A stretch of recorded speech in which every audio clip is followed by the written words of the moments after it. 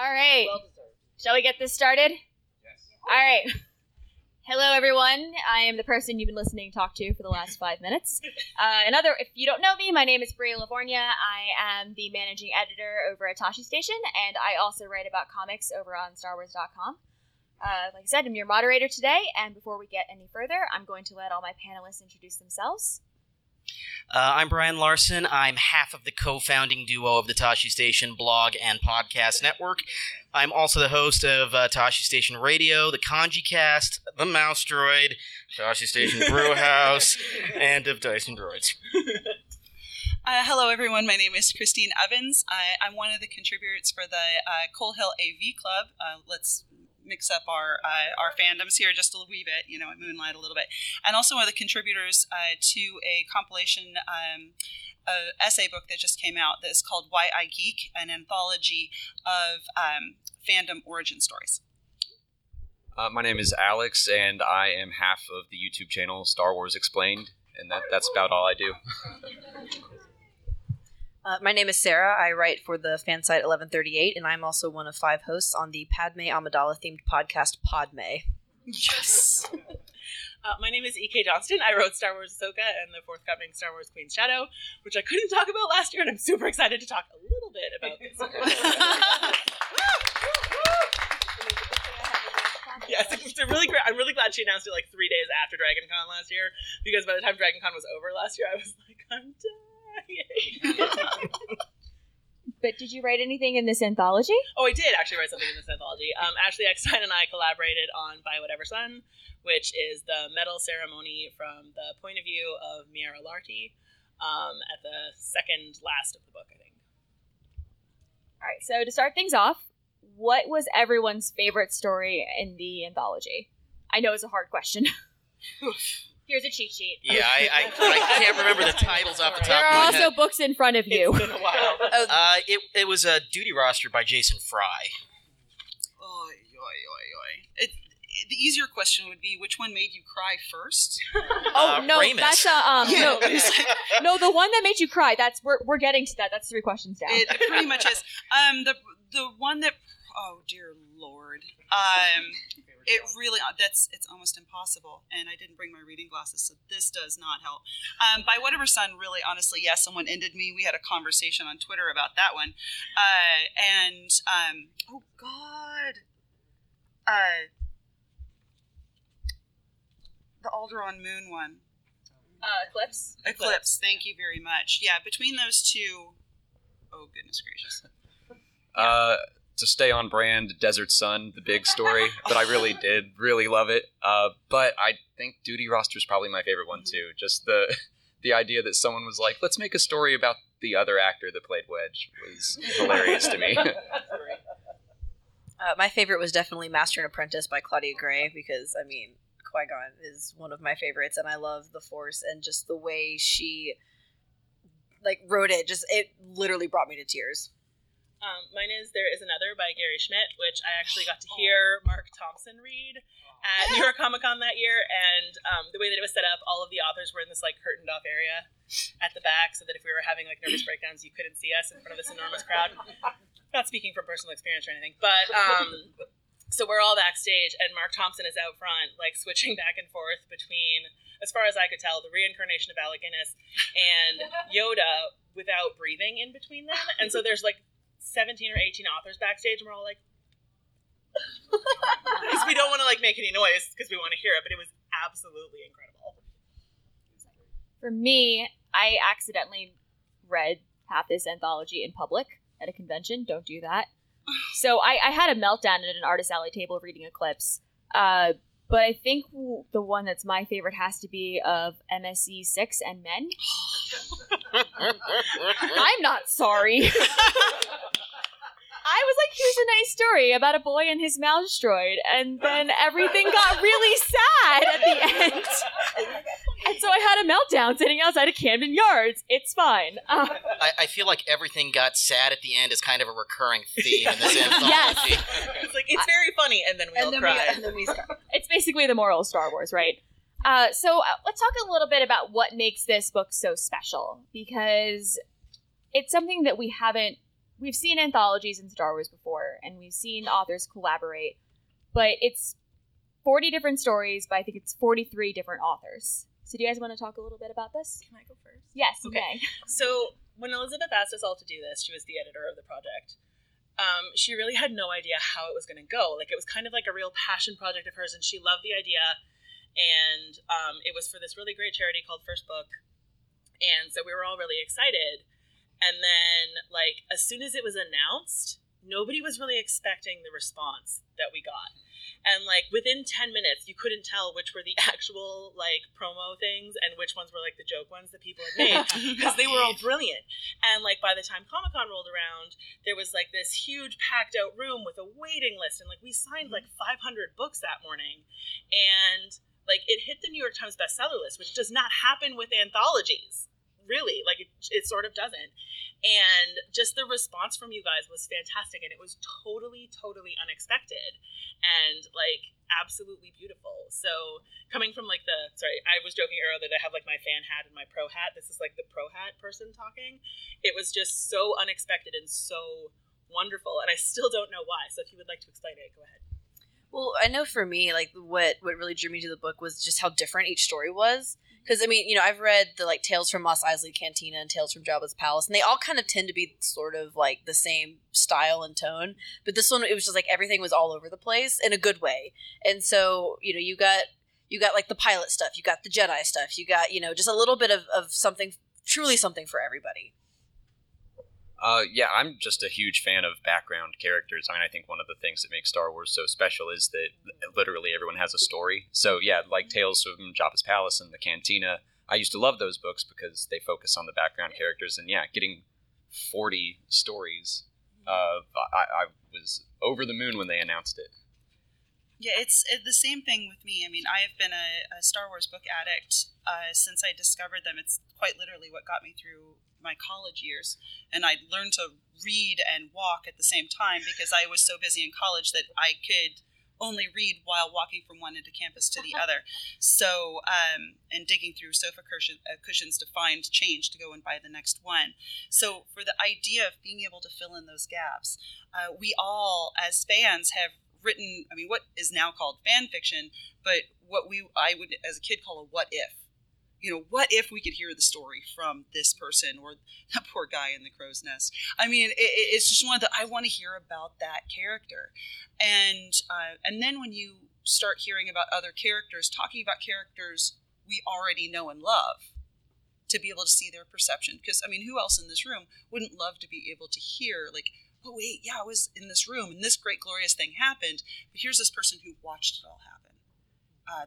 Their perception of that is so exciting, and we got in a gigantic book of it.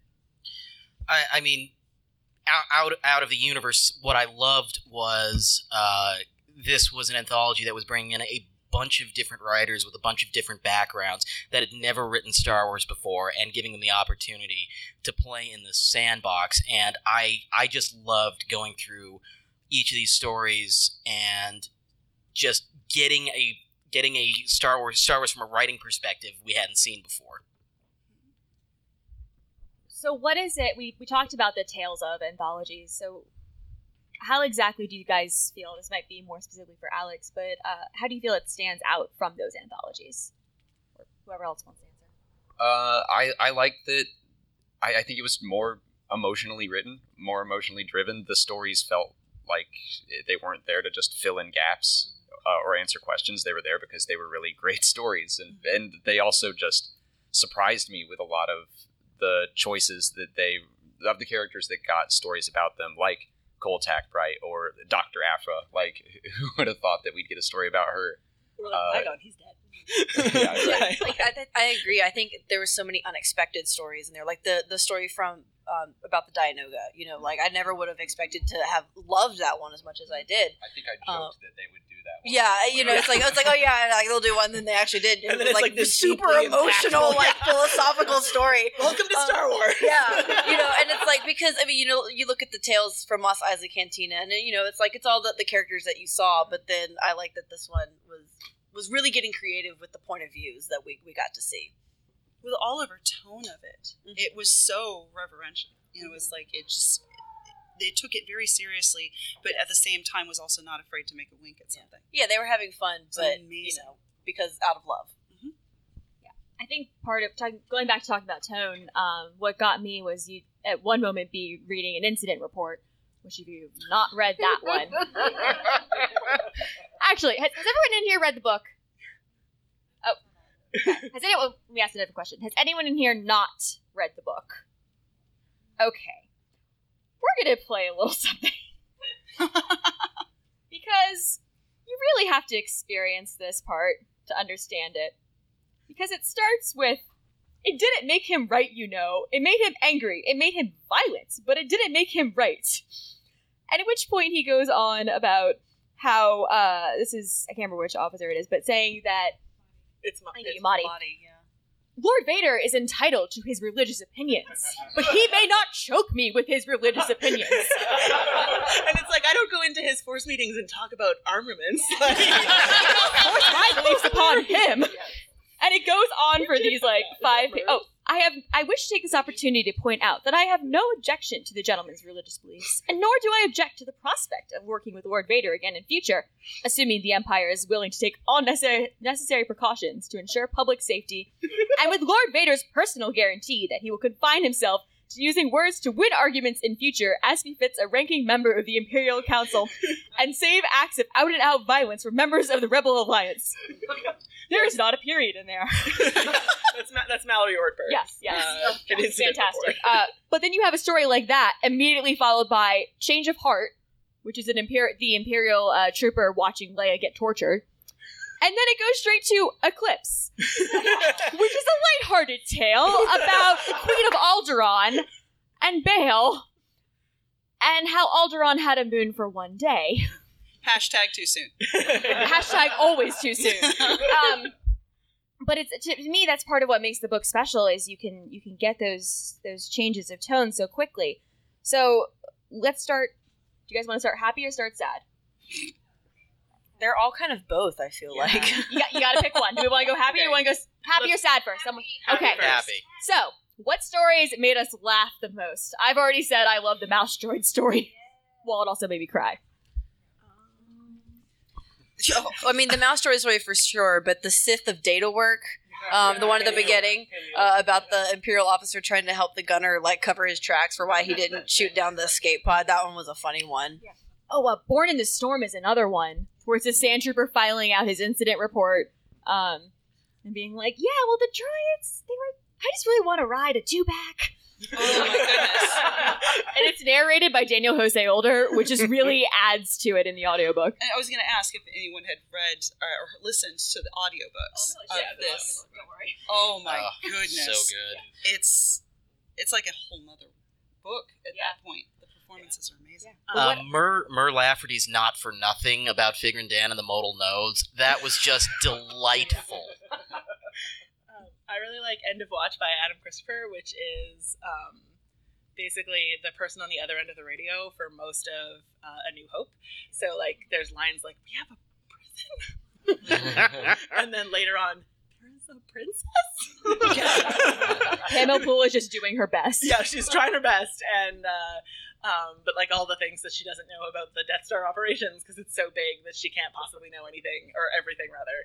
And sort of the call-ins to that were just... I love the idea that, like, the same person is always on the other end of that radio. And they're like, oh my god, we're talking to Tarkin. Oh my god, we're talking to Tarkin. What is Tarkin talking about? I don't think it made me laugh so much, but I remember really, really loving Stories in the Sand. I just fell in love with Jat the Jawa. Oh, yeah. I thought that he was adorable. Oh, and I also really liked the Clue Horn caper about goodness. like just the sort of like classic Ocean's 11 style heist in the cantina about like some like musical instrument, and that one was a really fun one. It is, and that's a journey. That Yeah. one. That one- it's the longest payout, and it's like so worth it because you're like, what is? Oh yeah, Boy, I was excited the Diffractions were doing one, but getting that story out of them. right? Okay, what about the ones that made you cry, but more specifically, the ones you didn't necessarily expect to make you cry? Like, I'm pretty sure the minute we all saw Eclipse and they told us who it was about, we all went, well, this is fine.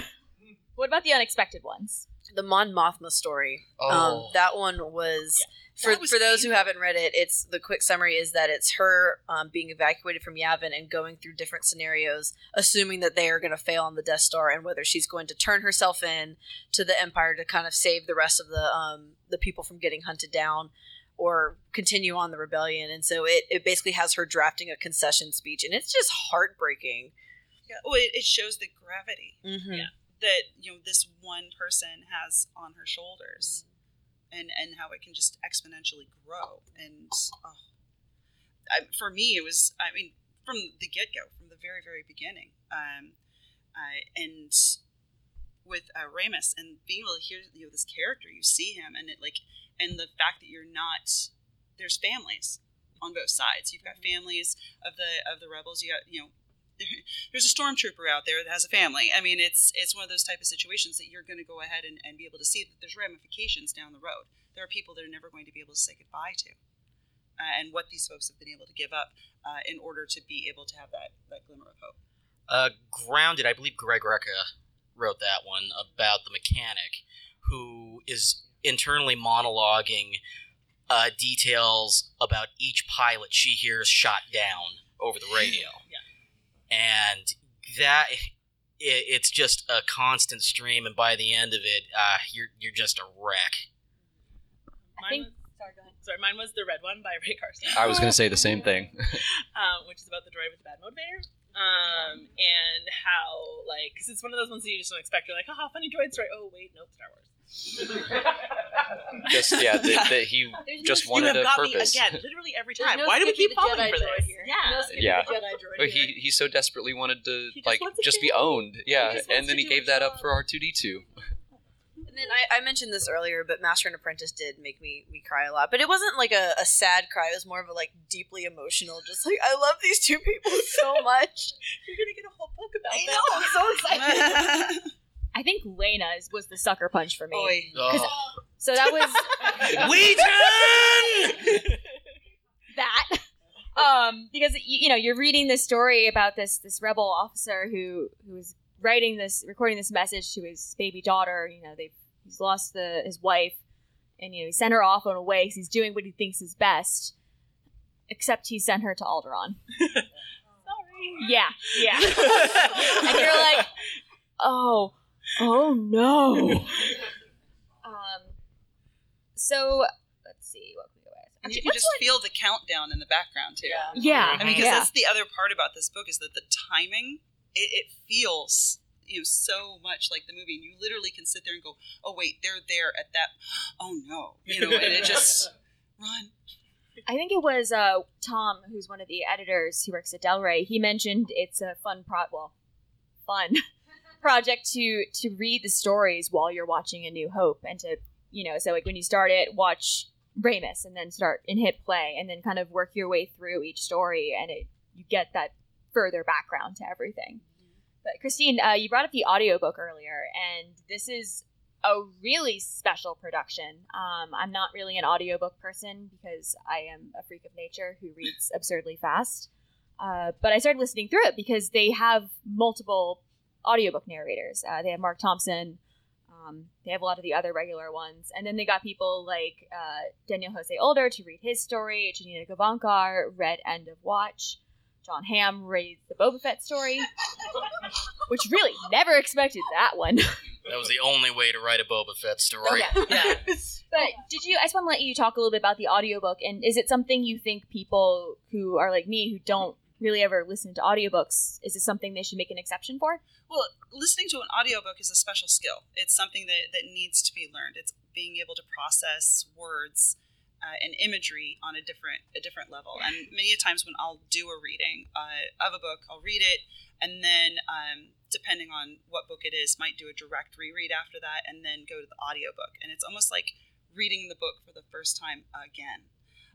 This book in particular was so glorious because of the artists that they had, that they've chosen, and the performances they gave. You can literally close your eyes and see the movie going on in front of you because you already have the movie in your head, and you know this character is standing right back there. as an added note to this, I'm from New York City, and weird things happen when you're in New York. And I'm also a member of Rebel Legion, and we were at an event, and a gentleman came up to me, and I asked him if he was familiar with Rebel Legion. And he goes, yeah, I was actually interested in signing up for it. And I was like, great, well, I can help you out with a costume. And I said, I sew. He then goes, well, I'll give you my card. He hands me this card, and it's a nice-looking gentleman with a fancy microphone in front of him and all of these books behind him. And I all of a sudden went, hello, Mr. Thompson. I'll make you look like Obi-Wan. That's not a problem. That's a great costume. I've seen it in action a couple times. And so it's one of those type of situations that to be able to meet writers, to be able to meet the voice artists, and then in preparation for this panel, I listened to it again, and of course this is just a couple of months after reading Mark. I do believe there was one text that was, Mark, please don't bother me right now, I'm listening to you being scary.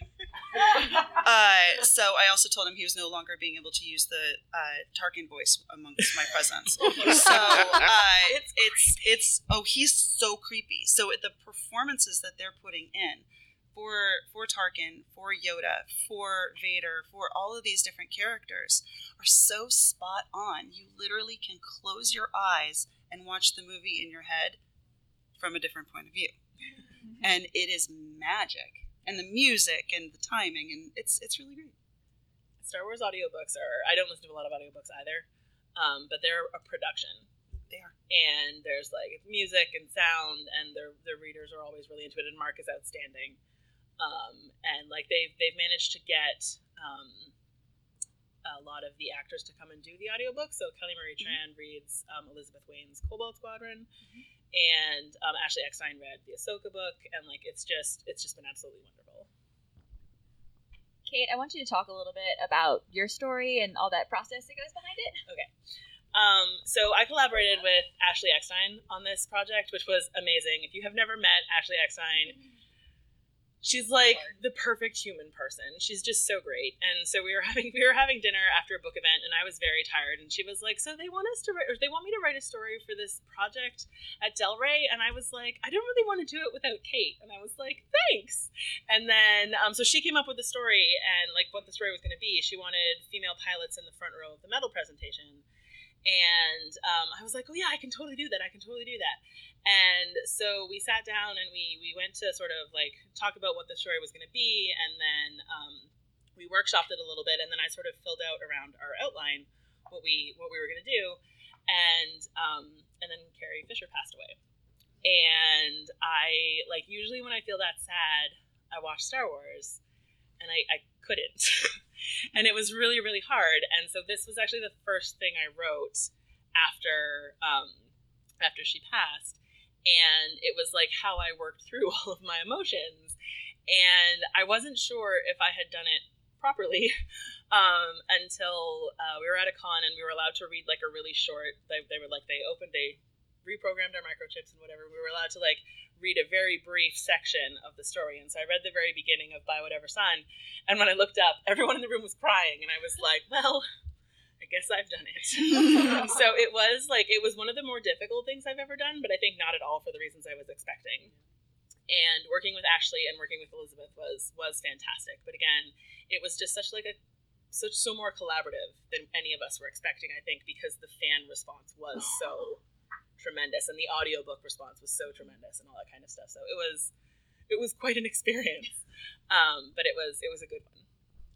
I was at the New York Comic Con right after this launched, and watching everyone come up and get the book and then be really excited about it was something super special to see. So obviously they did this one for the 40th anniversary of A New Hope. There's a lot of other Star Wars movies, guys. So if they were to do something like this for another Star Wars... Okay, Kate, you've kind of already done it. But if they were to do it for another Star Wars film, and for the purposes of this, let's remove Rogue One, Empire, and Jedi out of the equation. So if they were to do it for a prequel film or a sequel trilogy film, what story would you like to see? Sabe in Phantom Menace. Oh, yes. Okay, aside from the handmaidens, because that is also my answer. So I'm putting a stop on that one for at least half the table. Coruscella. Yeah. My heart. Yeah. They already did that. There's nothing left of our hearts. Yeah. That's a valid point. I think I want Baron Papanoida outside of the opera. Let's get inside George Yes. Lucas's head. I know you said I couldn't do Empire, but I've got a great one for Empire. You can say Empire, but you have to come up with another one within the parameters. I can do that. Ooh. This one's gonna get meta. So, in Empire Strikes Back, Bren Derlin is played by John Ratzenberger. John Ratzenberger is Cliff Clavin on Cheers. John Jackson Miller is a huge Cheers fan. Wrote a Cheers analog in one of his books. I would love for John Jackson Miller to write a Bren Derlin story full of Bren Derlin facts. Hey, Princess, it's a little-known fact that I heard a bantha only move as fast as the slowest one. And I will now think about another answer that fits in your parameters. Good narration. Thank you, Brian. I could see that happening. It's weird because I have my Empire answer all ready to go, but I have to think. My Empire answer too. Wilbur Hood. Yeah, Yeah, so Yes. it's all the same answer. I'm like, there's gonna be a pitch Can't battle make it over Will. that Everyone one. wants- If it ever happens, there's gonna be a pitch battle over that one. But my request is that they title it "I Scream, You Scream, We All Scream, Imperial Occupation." Okay, I do have a sequel trilogy one for you Please now. go ahead, Brian. I really want a Jess Pava story, and Kelly Sue would be my dream writer for that.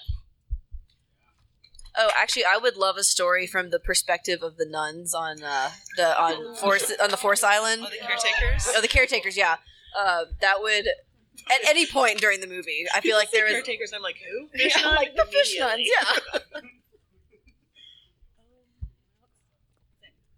I was about to say, like, oh, I want an Inferno Squad related one, and then I realized that's basically the DLC. Ooh, Captain Kennedy. That's what I want. Yes. I want a Kennedy story. The worst morning ever. And then it gets sad. Yeah. Will these children preempt stuff? These dang First Order Stupid children. Do you guys want to say, do you have other Empire ones you want to say? I'll allow it. I'm good. Lobot. Oh. Written by Charles Soule because Yes. he's a monster. Yeah, because exactly. he's all Charles Soule, you are a menace. He is. I yell at him all the time. on Oh, Twitter. actually, I would Yes. I would love an Ewok story, like from the point of view of an Ewok in Return of the Jedi. That would be really neat. I was say, speaking of Charles Soule and Lobot, if you have not read the Lando miniseries that came out a few years ago, please do that and like have a box of tissues ready for issue 5 because it will rip your heart out. So out of a lot of the authors who were in this anthology, it was a nice mix of those we had known from Star Wars writing before and those who this was the very first Star Wars thing they ever wrote. So who were some of the authors that you were introduced to or maybe you knew about before who wrote in this anthology and now you're really hoping they get to write a full book? And we cannot talk... Mur Lafferty and Daniel Jose Older do not count or anyone else who has a book coming out. Nnedi Okorafor. I've loved her Binti trilogy, and I was super excited to see when she was announced as part of the project, and I would love for her to get a full-length novel. What would you like to see her write? Oh, gosh. I mean, I don't even know, because I feel like she has such an interesting take on sci-fi, and I think something Force-related would be really cool, because, I mean, that's kind of what she did. She wrote the Dianoga story, for those of you who don't have the book in front of you, which does deal with the Force in a way you wouldn't expect. And I think she would be really good with something sort of related to something just more mystical and fantastical, that side of story of Star Wars. I'd love to see a YA Poe Dameron from Zoraida Cordova. I think that would be, one, hilarious, and two, she would be a really good choice for it. I didn't know Pierce Brown before this, and he wrote the big story, and then I read his Red Rising book, which I really liked. I'd love to see him write something else. I have no idea what. I don't really care. Just get the I guess a whole Biggs story. A Biggs trilogy. Have you read all of them, Alex? Have you read all 4 of them? No, I've only read the first one so far. Oh, Bria dear. will talk to you later. Oh, dear. See, I feel like you stole my answer. I have to come up with a different one now. this was hard because I keep going down this list like, oh wait, they got one after this, and so did this person, and so did this person, which is another reason I love this book. I feel like it was a little bit of a testing ground in new talent pool. I'm going to throw in another vote for Nnedi Okorafor. Yeah, I mean it's very much what I was thinking, and like the idea of like the concept of the Force, but not as a religious base, but as a power base, which is good because I mean I sometimes feel like the movies get too caught up into like the Jedi versus Sith thing when it comes to the Force, when it's so much bigger than that, and that was so great to see more of that. You know, I'm looking at the list and I have no idea what I want to see her write, but Meg Cabot. Yeah, I'd be very interested to see her write a middle grade book in Star Wars. Yeah, like something about resistance, maybe. Like, yeah, that'd be fun. Yeah. Also, because Princess Diaries, so fantastic. And the light bulb goes off. I'm gonna just need a moment. If you guys have questions, feel free to start lighting up the microphone. I'm gonna need a second to process that. That was one of my favorite parts of the whole experience, actually. Again, pro hat back on. Was when we were doing the signing with like 500 copies of the books and everything. There's so many people. All of the adult authors were like, "Oh, it's wonderful to meet you, Meg Cabot. Like, it's cool, whatever." And all of the YA authors were like, "It is wonderful to meet you, Meg Cabot. We are so honored and not at all completely losing our minds. Thank you for building our genre." It was hilarious to watch like the back and forth between like the adult authors who were like totally relaxed and all the kidlit authors who were like, and we're all the comic book writers who were there just being like, these are novels. These are not comics. It was fun. I sat next to Kieran Gillen. He has a worse signature than mine. But the best part was like the other two were John Jackson Miller and Jason Fry, who have these like beautiful calligraphy signatures. Yeah. So like at one point I looked over and there's this like stack of 250 books between me and Jason because he's writing his name really slowly, and both Kieran and I just have like K-scribble. Yeah. And then so there's this like stack of books between us. We're like, dude, get a move on. It's like 10,000 degrees in here. Can I ask Kate a question real quick? Yes. Were there any stories or characters that people did get into fights over? Like who got the red? I don't know, because I got I was invited through Ashley, so like I didn't. So I think some people, they were just like, "Hey, who do you want to write?" And that's how it went for some of them. But mine was really specific, so I don't even know. Yeah. We're generally pretty affable, so like, I mean, people would just like. There was a couple that have like nods to each other, I think, in them. But that's just sort of how it breaks out. Yeah. So I have a comment about a couple of stories from all the trilogies that I would like to see. So we're gonna allow you to have a comment, but in the future, because you're a kid and you're awesome. Sorry. However, just note, questions have question marks. They're usually like 1 or 2 sentences, but he's cute. So no, you're cute. You can ask a question. You're fine. Or go for it, kid. So I would like to see a more funny-sided story about the droid that Anakin was standing on in Revenge of the Sith when he was battling Obi-Wan on the Mustafar. I think that would be really funny. Get this kid in touch with Del Rey. Someone please tweet Del Rey right now. At Darth Internus. We have a story. I'm sorry, what's your next one? I'm not here to top that. So, one from the original trilogy is from Empire Strikes Back. I would like to see one from the perspective of the probe droid that found the base on Hoth. And for the sequel trilogy, I would like to see one from The Last Jedi about Vice Admiral Holdo's last moments. Yeah. Which would be a more sad one. Starts with the funny, then it ends sad. I feel like you have a bright future as a Star Wars author, kid. I don't know how I can top that. Yeah, Nancy, I need you to remember there's a question mark. There is a question. Yes, okay. I have a question. Okay. So, with Master and Apprentice, obviously we're getting a full-length book sort of in the same theme. Were there any stories that made you say, I would love a whole book about just this subject, besides Biggs, Adam? The Trigger about Dr. Chelly Lona Afra by Kieran Gillen. That was actually my answer, too.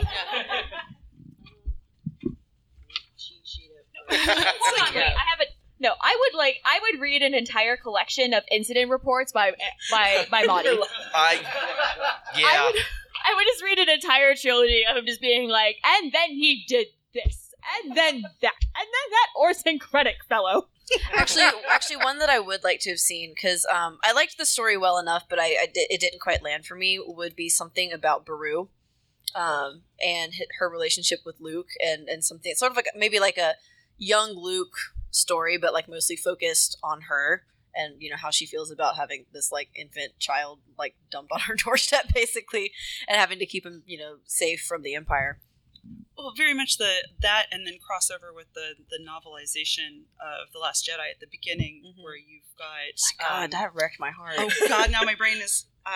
sort of the like what Cammy, if Cammy did. That kind of like just the idea of that world is so... It's beautiful, and it's right on the edge of seeing everything. Jason Fry is also a menace. What Star Wars author is not a menace? Oh no, I'm expecting you to rip my heart out with that Padme book. Wait, let's revisit that after the Padme book comes out. She made me cry on mass transit. That's not fair. I think I'd like to see more from Long Snoot. I was surprised that I was actually intrigued by like what he was up to, and I'd like to see where his story goes. So. Delilah Dawson. Or more from the Jawa. Yeah. Yes. That was I liked precious. Rayrin by Saba Tahir.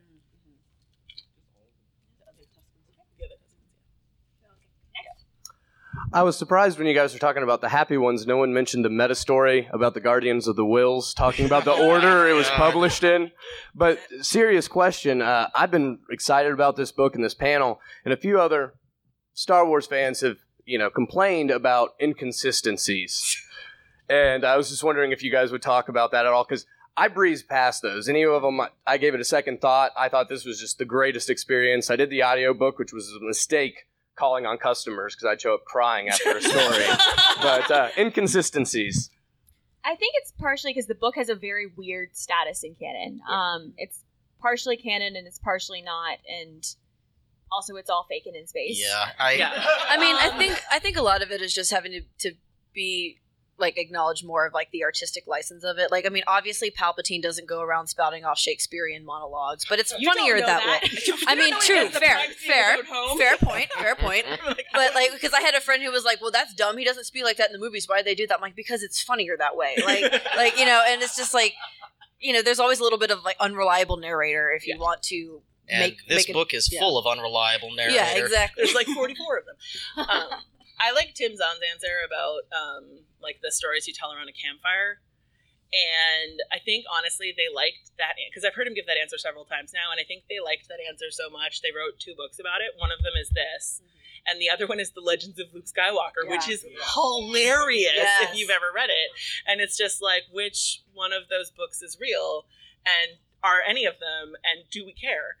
And I love that idea of like it's fake and in space, but it also happened a long time ago, and like the legends have sort of transcended. So I like that there's a little bit of freedom there. And even like the broad strokes of the stories are generally always the same. It's just the minute details that tend to vary. And like that's something that I'm not ever going to really get too caught up on, because you're never ever, even with a story group, going to have a perfectly airtight canon. Like, it's just unrealistic to expect that. And you have to make peace with that, I think. If you enjoy fun, you will make peace with it. Yes. I will never escape that until I get promoted or get out of the army. I apologize, but I'm not sorry. The cosplay has to be ready for celebration, I guess. I know. Yeah. So you brought up a very good point, Bria, about the business of reading and watching. For you guys, in subsequent viewings of A New Hope after you've read this book, what scene as you watch it are you having one of these stories playing in your mind like permanently, where it's seared in there? Well, the Battle of Yavin hurts a lot more now. Yeah. I knew Pierce Brown was going to break my heart because I had read the Red Rising trilogy, and if you have emotions, you won't after that book, or that series. But I mean, definitely the whole opener with Leia getting captured. I mean, especially with the context of Rogue One as well. And it's just like, it starts out from this, oh, cool, open, space battle. And you're just like, oh my God, they're all going to die. I find I laugh really inappropriately at Tarkin a lot.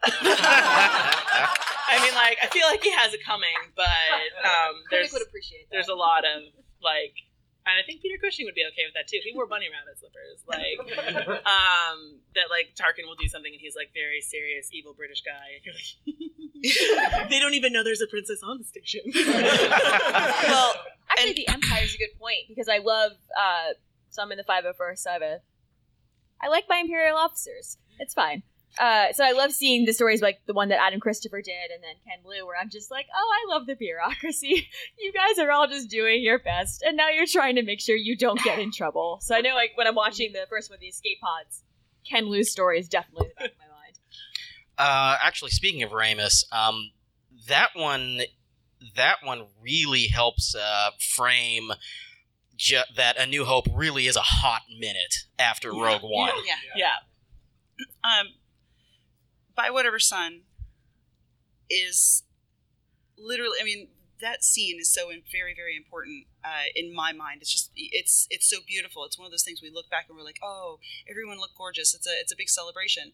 And it's not. It's actually a remembrance. Everybody who is there has lost somebody. And we see all those nameless, faceless, folks in the helmets. And we're reminded. And it's so close to real life that it makes it so more palatable. I was gonna say TK421. Just he was just a number until now to me. Like, well, with the mouse droid, just a boy in his droid. I have a friend who is a cosplayer of Tarkin, and we've joked that the next con we're going to steal his underwear and make themed underwear for everything, and one of them is going to say property of TK421. Don't tell him. It's going to be great. I'm fine. I'm fine. I just got so sad during that story, though, because, like, the mouse droid he didn't get it. And then they just cared so much about him. Error system failure. The droid goes through an error system failure multiple times. And then Tarkin fixes him up a little bit and replaces his wheel treads. I'm fine.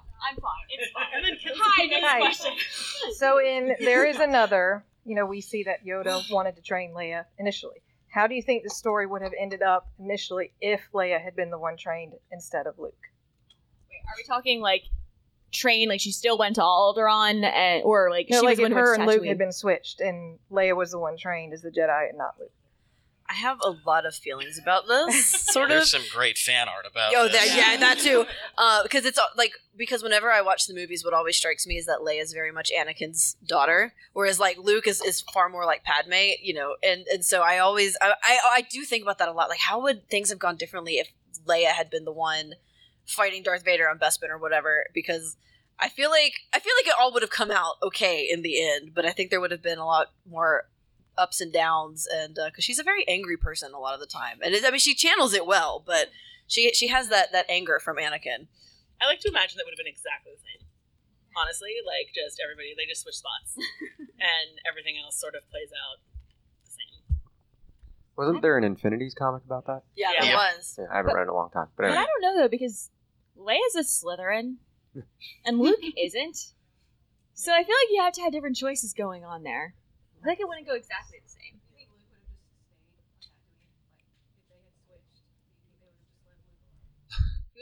No, because he would have been. Well, wait. Well, he would have been on Alderaan, right? If they switch. Well, no, like just in the story. Oh. Like they still were raised on their planet. Oh wait, so they have the Yeah. same. They have the same backstory, but only the training Okay. is switched. Yeah, I'd still like to imagine that it would have been exactly. yeah, I'm trying to decide if she would have been able to pull Darth Vader back the way that Luke Yeah, because did. she's much more. She has a much larger beef with him. Yeah. And she's they a little kind of go angrier. into that in Bloodline, where Mhm. it's like she can't really finds it hard to forgive the fact that he blew up her planet in front of her. So Yeah, Which is valid, pretty valid. Like, that'll linger. I'm not sure how much it would change, but I just have this wonderful mental image of my head of Leia trying to deal with Troll Yoda. I just keep thinking of the fan art someone did of Leia with the double buns, but in Luke's Return of the Jedi outfit, which is the coolest thing I've ever seen.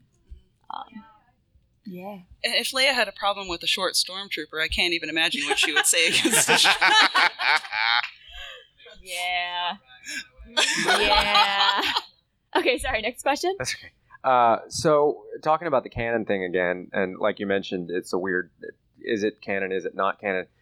There are some stories in this. And I promise there's a question in here, but there are some stories in this book that are obviously not, like the Wills one, for example. I think we can. I'm just Totally canon. saying. What are you talking about? I'm going to talk about headcanon. Is my question is headcanon. So, but there are some in there that in my headcanon, like you'll never tell me Darth Plagueis is not canon until something happens that contradicts it in my head. Yeah. But there's a couple of stories like that in this book, like the Yoda one and the Obi-Wan one. So I was wondering to y'all, which ones do you consider in your headcanon definitely happened, and which ones do you consider definitely did not happen? From this book specifically? From this book. Mm-hmm. I mean, I like to think that they all happened, and actually sort of going back to your point about how you consider Darth Plagueis canon until not, I actually really love that John Jackson Miller did a tie-in to his Kenobi novel, which is technically Legends, but there's not really anything that, like, contradicts it in current canon. That so, book like, is canon. I don't care. It I was gonna say when that was like the one scene that I was prepared to fight for in Ahsoka was I was like, I put in the scene where I may have accidentally made that canon. I hope that's okay with everyone because I really like that book a lot. Yeah, and as somebody who continually on panels or social media or whatever has to defend Leia's right to be a Force user and a Skywalker, yes. If it's written and it's got the seal of approval on it, it's canon. And so that's just kind of the end of it. At that point, whether you again the conversation of I do or do not need a book to substantiate my viewing pleasure of a movie, that gets into a totally and completely different thing. But if it's produced and given to the public by the franchise, it's canon. Yeah, I consider them all to have just happened. They're just some of them are interpretations that are silly, like the Wills one or the Shakespearean. Or the Dantooine little Yeah, it's image. Yeah. Hold on, wait. This one is totally canon. That is absolutely canon. Some of them like changed my interpretation of the movie so much that I was curious which ones. Like, Oh, gotcha. Like, like this is now. hold on. Can you give us an example? The Yoda one. Like that's Okay. my entire interpretation of the song. Oh, that's Okay. I got it. I think we're all misinterpreting your question. The Yoda one, Master and Apprentice. Yeah.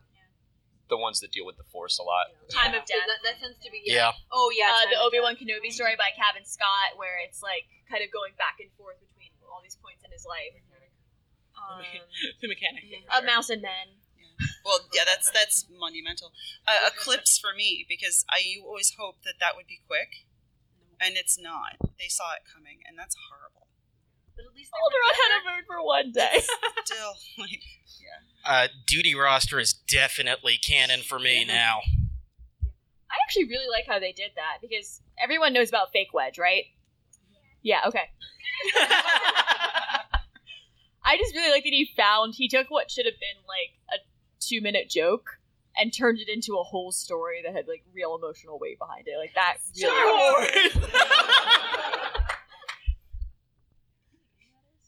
Oh, you know what? Chuck Wendig's story. Yes! But we're the bartender. We were the bartender with his PTSD and why he hates droids is because the clone, the separatist. We did, so at WonderCon, we based... There's a microphone. Speak into it. Thank you. If you like the Wooer story, you can find... We did a mock trial based on Wooer's character from that story, and as a defense counsel for the Cantina. Basically, R2 and C-3PO sue the Cantina for discrimination. And we had a fantastic Wooer cosplayer, and we played up that PTSD angle, and it was beautiful. Sorry. Yeah, that was a good one. That definitely changed my entire interpretation of that little tiny, like, 2-second moment. That story, I think, was the most out of left field for me, in a good way. Thanks, Chuck. And also, dang, Wendig, all right. And also, Holiday Special came into play. Yeah. I mean, that's canon. The holiday special. Actually, I was saying, did anyone see that coming? And then I remembered it's Chuck Wendig. Like, That was the I talked to Chuck least a couple of surprising times. thing. So then it was going to bring Holiday Special. It's Chuck Wendig. Sorry, you had a question? Yeah, so the mention of the novelization of The Last Jedi actually brought this to mind and also kind of goes along with your question. If there were an anthology of alternate history for Star Wars, what stories would you be interested in seeing? Okay. Either from this book or from any of the other trilogies. Thank you for coming to Hooray! And now we're a Tales of panel. No, my favorite alternate universe concept is Leia is on Tatooine and Luke is raised on Alderaan. So Leia Skywalker and Luke Organa. I have read many a fanfic in that reign. Actually, my favorite is Padme doesn't die. And she, I was like, in my headcanon, everyone still goes away because she doesn't really know at first, like, what she's going to do because on the run, twin babies, what the heck? And her first thought is to hide them. So Leia still goes to Alderaan for a little bit, and she sends Luke to Tatooine for a little bit, but then eventually is like, oh gosh, I have to, no, I'm raising my children. She takes Luke back, but Leia stays there for a little bit. And then she raises them, and Luke goes by Luke Naberry and not by Luke Skywalker, and he terrifies the crap out of Vader. Luke memory wipes the droids and goes to the Imperial Academy. Ooh. Ouch. Also, this isn't really original trilogy based, but Bodhi Rook survives and becomes Finn's mentor. Oh. Yeah. I mean, I try to avoid Star Wars fan thinking as much as possible, just in case they hire me to write something someday. And the only time it's ever been hard was after Rogue One, because I was like, all I want is every fix-it that is ever going to be written for this movie, and I can't read any of them. But I guess the one thing that I would really love is Shara Bay not dying. Yes. And basically getting to sort of stick around longer. And one, because I'm against killing off moms as a general rule, and two, because I think it would sort of... I really love the idea of Leia with like a lot of emotional support. Yeah, and so any sort of additional character we can give her to sort of round out that circle is fantastic. Oh, that's another one. Lyra Ursa survives. Oh, her and Jin both go to Saul. That's another one I would love. Or to Lyra read. Ursa was the brilliant scientist. That Yes. too. Yes. Basically, Lyra Ursa deserves better. So much better. Anyone else have one? I was going to say what Brian said, so no. We have to come up with a different one now. Alex, come on. I'm really interested in anything that is Leia and Vader.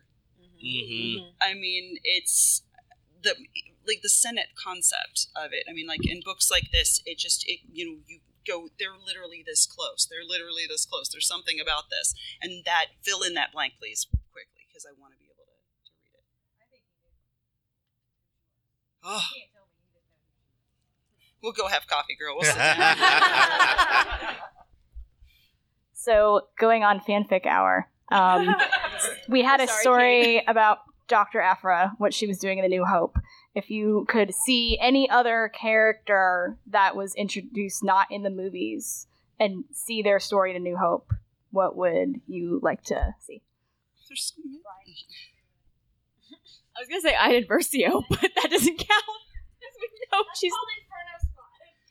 I want to see Sinjir Rath Valus and Nora Wexley in that period more. Kira, if she's still around. Oh, yeah. Hope, fingers crossed. Sabine Wren, always. Every day of the week, twice on Sundays. Oh yeah, no, just any time I get to see the Rebels Ghost Squadron hanging out, doing stuff. Grand Admiral Ray Salone. Oh yeah, everyone's like, oh yes, that one. That might be a personal best. We've been doing this for 54 minutes, and that's the first mention of Ray. Personal best or personal worst. I don't know. I was like, yeah, it's either best or worst. And as a style note for everyone, if you're tweeting about this, Ray Salone is in all caps. Yes. That's Always. officially Del Rey approved. It's AP style. Boy, if we're talking about sequel trilogy stuff, I just want a short story of her and Grand Admiral Thrawn just complaining about the children. Oh, I want to know Ahsoka too, because there's like a little sort of like weirdness in the time frame between like her duel with Vader and like. No, I mean, like, what, like, you know, how did she get off Malachor? Like, did she have to... Self-serving if I said that. So. I'm really glad you did. Here for you, Kate. No, like how she got off Malachor. Like, did she have to like scavenge together a ship out of like centuries old parts or whatever? And then what happens next with her and Sabine? So I was gonna ask like if there's any characters who didn't get stories that we wanted to get stories in A New Hope, but I think Nancy basically stole my question there. So let's just go with the general. What stories have we not talked about that you want to? Just like look at your list. Because there's so many in here, it's hard to really go through them all. I mean, I can sit here and talk to you about the Mouse Droid story I actually really liked Pablo Hidalgo's Tarkin story, and especially the bit where he was contrasting Tarkin with Krennic and how Tarkin was like a military man and Krennic was the engineer, and Krennic, like at the very end, there's a flashback to Krennic on Scarif being like, Tarkin doesn't even understand the kind of power he has. Like, I would be totally willing to take the station offline for 3 months and find like whatever flaw the rebels put in there just to be sure. But like, even if it's not the most popular thing to do, and just it had me thinking about like how would things have gone differently if Krennic had been in charge of the Death Star during A New Hope. The angle, the Lando story, just him watching the Death Star blowing up and seeing the Falcon fly by. That was just fun. Yeah. All right. What are you guys thinking? Go ahead. That's actually a great segue to my question, because so this book came out before Solo. Reading that story again and then thinking about it in the context of how Solo ends, like, how much fun is that for you guys? Very. Super duper. Extremely. Everything about Solo, yes. Bump is another one that I was just like, who chose that? I love that choice of like that thing that we've laughed at for forever, that stormtrooper that hits his head on the door. Yeah. Like, yeah, let's tell his story, and that he has like a hangover from being mind tricked an hour ago. And, I loved all that. Yeah, and that was one of the ones that tied into Daniel Jose Older's, right? Yeah. Question? This may be an unanswerable question, but I have to try because I wasn't expecting this to get a response. I tweeted... Sorry, this may be unanswerable, but I have to try. So I tweeted at Nadia Okorafor that we wanted her to do a Star Wars novel, and she replied that she wants Yoda. What do you think, and can we make this happen? Oh, man. I'm totally down. Yes, probably. please, and I don't have that power. I love a Yoda story, not the old desktop adventure game. But Yoda has been a character that's been so off limits for so long, I don't know if it would happen. Actually, there was back in Legends Yoda Dark Rendezvous, which is one of my favorite Legends books. So it can be done. I also really like the way Ian Dasher writes Yoda. He does the Shakespeare ones, and Yoda speaks in a different form of poetry in everyone. Yeah. I mean, none of us make calls, but we're all for it. You could do another one like that where it's a Yoda adventure, but you're probably not getting Yoda backstory. Yeah, but then again, I mean, Chuck Wendig basically got a whole trilogy just for asking about it on Twitter, so, never say never. And yeah, no, I think a Yoda story would be good in the context of, like, a Clone Wars or him on Dagobah, not necessarily backstory, or at least not, like, if there's anybody super who long could write backstory. Yoda sits on Dagobah by himself for 16 years, it would be her. Yeah. All right, any last thoughts before we start giving away books? I'm going to run. I'll be right back. Yes. Any last thoughts? It's a good book. You all should read it if you haven't. It's a good book, Brent. Like, you are guaranteed to find at least one story that you love. Yeah.